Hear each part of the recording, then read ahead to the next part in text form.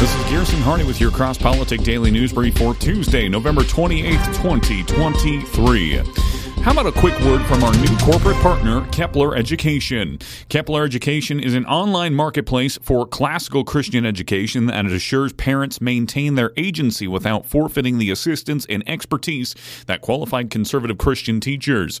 Kepler offers university model courses in the classical tradition that fit your schedule and budget. Visit Kepler.education, that's www.keplereducation, and use their simple search tool to find the course and teacher that meets your child's needs, or simply ask for help to get assistance from a real human being. That's www.keplereducation. Now, let's get to the news. Talks underway to extend Israel-Hamas ceasefire as return to fighting looms. Talks are underway to extend the temporary ceasefire in Gaza, with Hamas and Israel both saying that they would like to see further releases of hostages in return for freedom for more Palestinians held in Israeli jails. But the ceasefire is due to expire, threatening a return to the bloody fighting and bombardment that has devastated swaths of Gaza, killed many thousands of civilians, and caused an acute humanitarian crisis. The third release of prisoners and mostly Israeli hostages held in Gaza by Hamas took place without major problems on Sunday night. Israel and Hamas have each raised concerns over the lists of hostages and Palestinian prisoners. Israel and Hamas have each raised concerns over the list of hostages and Palestinian prisoners due to be released on Monday, which Qatari mediators are now working to resolve. Quote, "There is a slight issue with today's lists. The Qataris are working on both sides to avoid delays," an official briefed on the matter said. 17 hostages were released by Hamas on Sunday, including a Russian national and 3 Thai nationals. The Israelis were all women and children. 39 Palestinian prisoners, mostly children, were freed from Israeli jails, according to authorities. Benjamin Netanyahu, the Israeli prime minister, said he did not want to end the ceasefire, but pledged that Israel would resume its military offensive in Gaza at the end of the truce.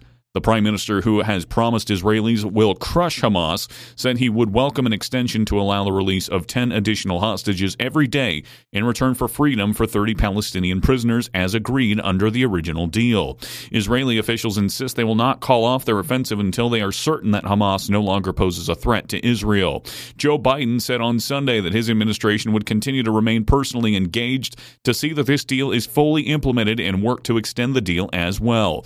Local media in Israel reported optimism among senior officials that the truce, which was a result of several weeks of complex indirect negotiations mediated by the U.S., Qatar, and Egypt, would be extended. 62 of the more than 240 hostages held by Hamas since last month have been released. 1 hostage was freed by Israeli forces, and 2 were found dead inside Gaza. A total of 117 Palestinians have been freed since the truce began. Between 13,000 and 15,000 Palestinians have been killed by the Israeli offensive launched after the Hamas attack. Roughly 2/3 of them women and children, according to the health ministry in Hamas-ruled Gaza, which is basically Hamas's health industry. More than 1 million people have been forced from their homes. The UN said the truce has made it possible to scale up the delivery of food, water, and medicine to the largest volume since the start of the war, but the 160 to 200 trucks a day is still less than half of what Gaza was importing before the fighting, while humanitarian needs have soared.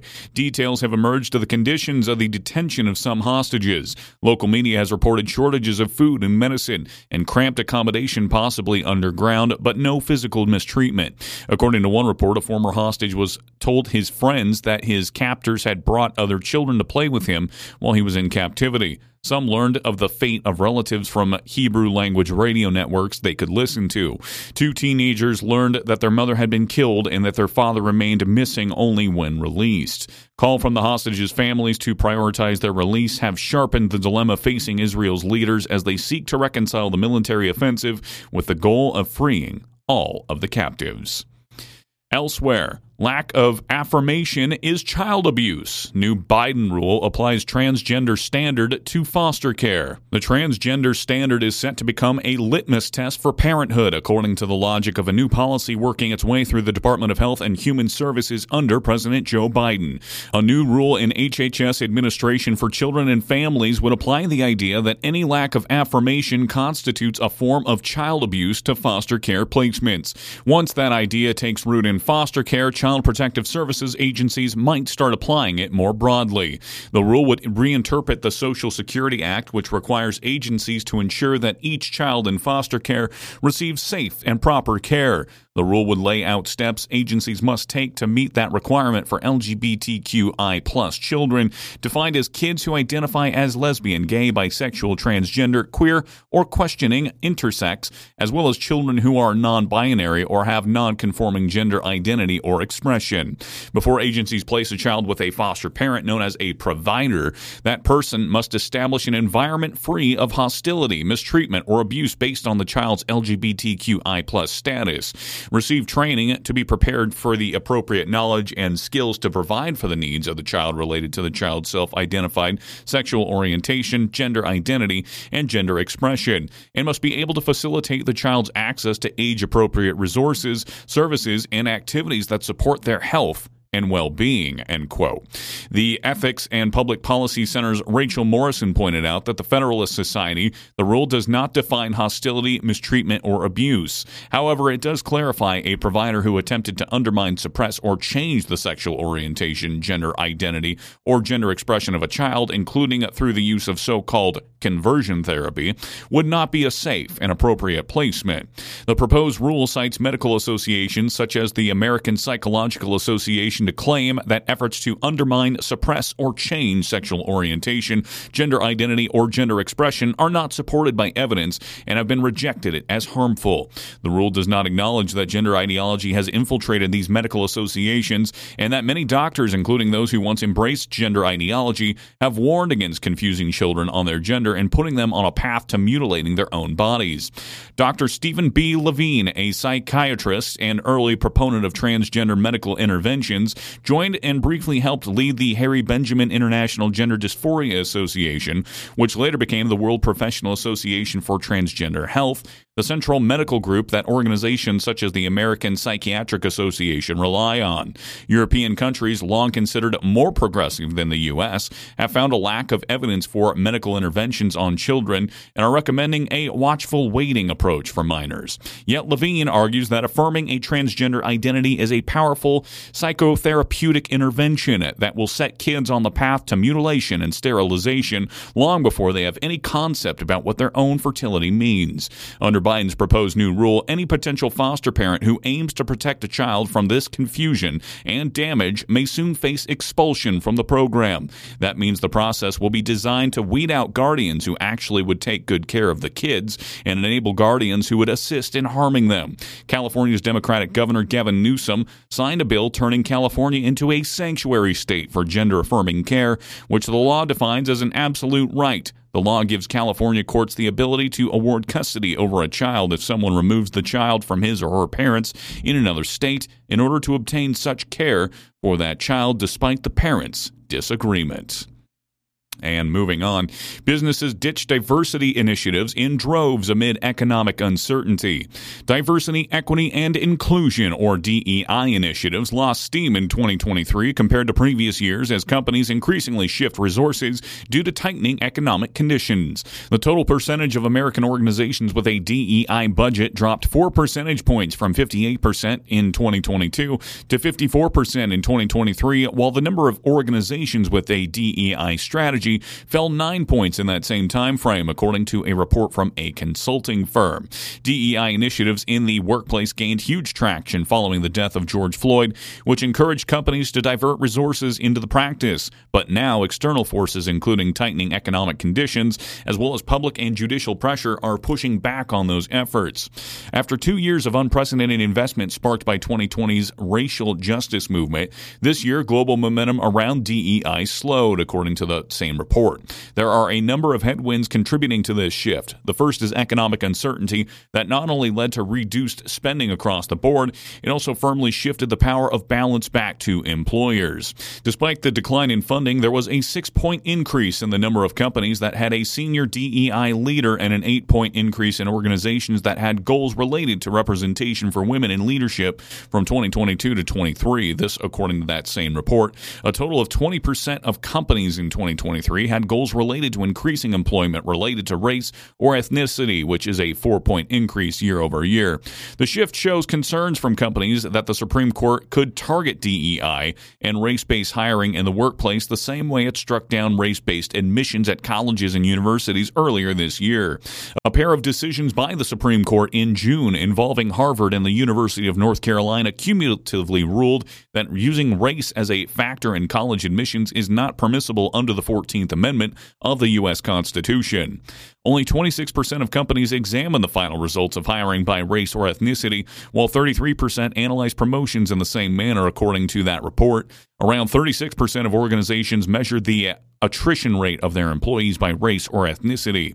Businesses pulled back from hiring in October, adding only 150,000 jobs for the month compared to 297,000 in September, while unemployment ticked up to 3.9% from 3.8%. The leading economic index predicted that 2024 will only see 0.8% in the U.S. economy due to a possible recession.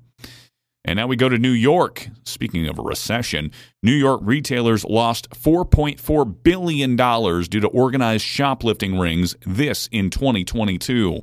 Retailers across New York State say there's no end in sight to the rising epidemic of organized shoplifting rings and warn it could lead to more store closures, increased costs for consumers, and threats of violence against store employees. Store owners said that they lost $4.4 billion last year as a result of retail theft, which they say adds to the urgency for Governor Kathy Hochul to crack down. However, Hochul vetoed a bipartisan bill last week to the chagrin of store owners that would have created a task force to combat organized theft. Hochul rejected a proposal that would have created a 15-member panel made up of experts appointed by the governor, legislature, and the state attorney general that would have put together a list of recommendations to respond to retail theft. The Retail Council of New York State, the Albany-based lobbying group which represents retailers statewide, said it was extremely disappointed by Hochul's veto. Melissa O'Connor, the president and CEO of the group, released a statement saying that she urged the governors to take immediate action so as to formulate an effective collaborative response to this problem. She made it abundantly clear that the retail theft prevention will be a priority for her administration, and we look forward to working with her to achieve results, O'Connor said. A spokesperson for Hochul said that adopting the proposal would have cost the state $35 million, an expenditure that wasn't allotted in the most recent budget. Law enforcement officials from New York City to Albany to Syracuse have reported increases in incidents of retail theft, blaming the spike on progressive prosecutors who encourages criminal behavior with lenient punishment for shoplifters. Last month, the chief of police in Syracuse said that the city has seen a 55% spike in shoplifting since 2021, and that's a conservative estimate. Quote, that number is likely higher because the businesses often don't report it, but they do continue to express concerns. That was Syracuse Police Chief Joe Cecil. So far this year, the Albany Police Department has fielded 23 calls for larcenies at a single Stewart's convenience store on Central Avenue, up 14 from the same time in 2022. The rash of retail thefts at the location forced the owner to shut down. A New York Police Department spokesperson pointed to a crime statistics showing that there were more than 93,000 incidents of petty larceny through the end of October, which is 29% higher compared to the same period 2 years ago, but 5% lower compared to the same period last year.